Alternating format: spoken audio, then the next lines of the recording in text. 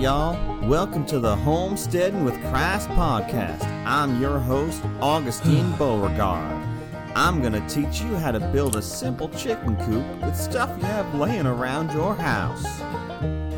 All right, I'm going to get this done. Now, we're going to presume you have all the basic tools you need for the job. Hammer, saw, that kind of thing. Let's get started. For this, we're going to use generic 2x4s. If you don't have any laying around, you can go to your local hardware store. Now put them into your auto lathe and set it to 7. Auto lathe? Now, if you don't have an auto lathe, that's okay. Just watch my video on how to build one from common household items. All right. New tab. Searching. Here's the video. All right, y'all. Welcome to Homesteading with Christ. I'm your host, Augustine Beauregard. Today, we're going to teach you how to build an auto lathe from common household items. First, we're going to put our fissionable material into our nuclear generator.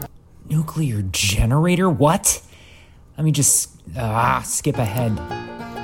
Now, using the particle accelerator we built last week, you're gonna... Skipping ahead. To achieve the anti-gravity required to create the perpetual motion machine, we must... That's it. No, that's it. I'm just buying a pre-built one. I'm done.